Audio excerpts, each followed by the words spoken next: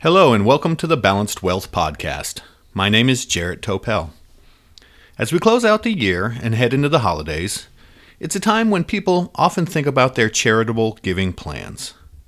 This may be because the holidays are a time of reflection and caring, and people's hearts turn towards those in need. Or it may be that with tax time looming, people are looking for ways to get a last-minute tax deduction before the end of the year. Well, regardless of their motivation, I want to talk to you today about a strategy for people aged 70 and a half and older to do their charitable giving that may give them the best of both worlds. Both a way to help people and causes who are near and dear to them, and a way to save some of their hard-earned cash come tax time. The topic of my podcast today is charitable giving for those aged 70 and a half and older. I realize this is not the catchiest or most inspiring title of all time, but the strategy, if done correctly, can be extremely rewarding both spiritually and monetarily. So, how does this all work? As many of you already know, when you turn age 70 and a half, the IRS mandates that you start taking money out of your IRAs every year. This includes all types of IRAs with the exception of Roth IRAs. And if you're already retired, you have to start withdrawing money from your work-based retirement accounts, such as 401ks and 403bs as well. These mandatory distributions are called Required Minimum Distributions, or RMDs for short. The reason the IRS mandates these distributions is simple. They want their tax dollars. The IRS does not care what you do with these distributions. You can spend them, save them, or give them away.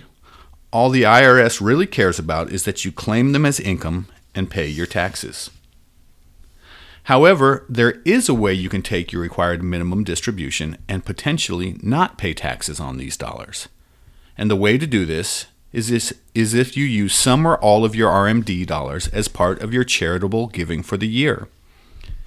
If you're age 70 and a half or older, you can give up to $100,000 from your IRA each year to designated, qualified charities of your choice and not have to pay taxes on these dollars. And just so you know, the charity doesn't pay taxes on these dollars either. This method of giving is called a qualified charitable distribution.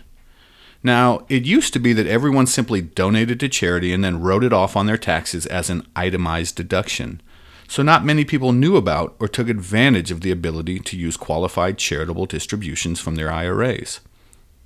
However, with recent changes to the tax law that simultaneously limited the deduction of donations to charity and significantly increased the standard deduction, this strategy doesn't work as well for many as it used to. And that is why the use of qualified charitable distributions has grown, and with a little more public education is likely to grow a lot more in the coming years. Now, let me be clear here. I would never recommend making a charitable donation just to save on taxes. That's like paying $1 just to get back 50 cents, or even less.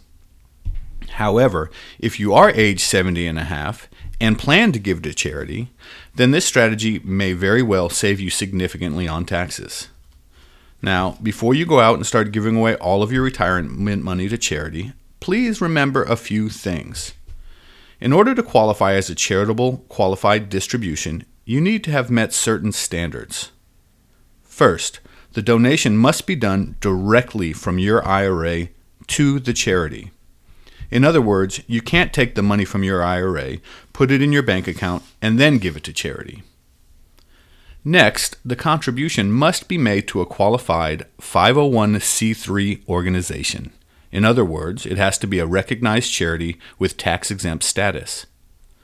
Also, if you use this strategy, you cannot then also claim the donation as part of your itemized deductions for the year. And another thing to remember is that the charity must receive your donation, and better yet have time to cash your check, before December 31st. And finally, while you can give more than needed to satisfy your required minimum distribution for the year, you cannot give more than $100,000 in any given tax year as part of this strategy. Now, there are still situations when it may make more sense to take your RMD as usual and instead give to charity from other assets and claim them as part of your itemized deductions for the year. As with all tax matters, this strategy should be discussed and confirmed with your CPA and financial planner before making any final decisions. Thank you for taking the time to listen to today's episode of Balanced Wealth. Wishing you all a happy, healthy, and safe holiday season.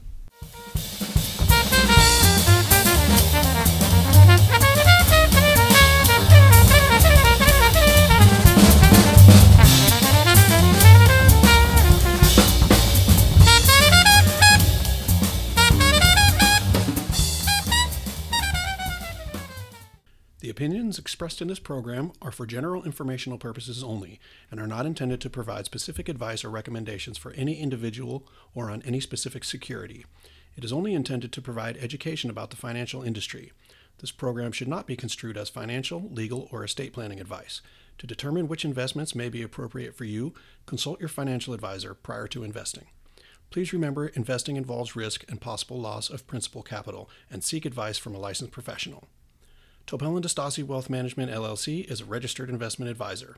Advisory services are only offered to clients or prospective clients where Topel & DeStasi Wealth Management, LLC and its representatives are properly licensed or exempt from licensure. No advice may be rendered by Topel & DeStasi Wealth Management, LLC unless a client service agreement is in place.